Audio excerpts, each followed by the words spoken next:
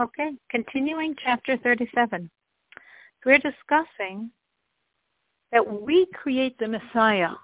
Every commandment we do draws God more and more into this world in a revealed way.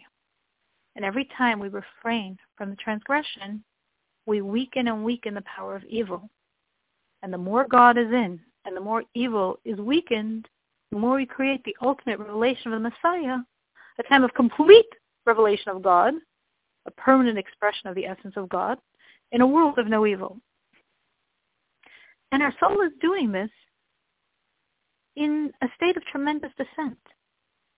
Because every soul, even the soul of the greatest saint in this world, who's serving God absolutely with enormous love and awe, is far more limited in his ability to connect to God, in a sense, than when the soul was above, not encumbered by physicality and by the limitations of the body.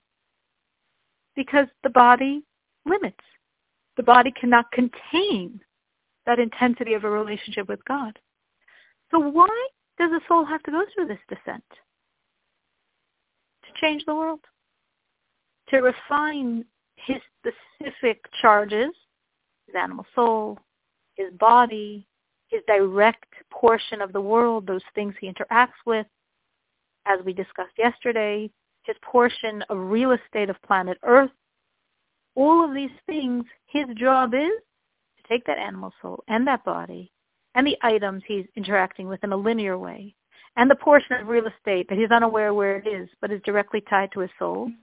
And in all of these things, connect them to God through bringing God in through every commandment and through removing evil through refraining from every transgression. And for that, it's worth it. It's not for the soul personally, so to speak. The soul's perfect. The soul doesn't come to this world because she needs to get cleansed and rectified. She doesn't start off with any problem. But the world needs her energy, which doesn't mean it's not fair. And obviously, there are many gains a soul has by being in this world. She's connecting to God himself, not to revelations. She's giving God something, giving God pleasure.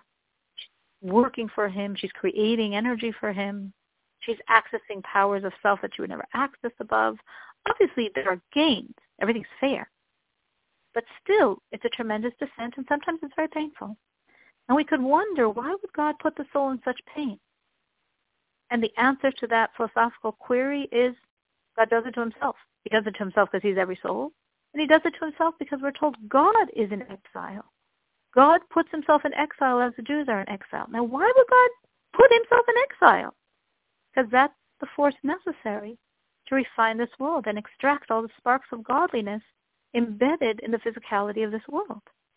And just as God does it to himself directly, God does it to himself via what he's doing to every single soul.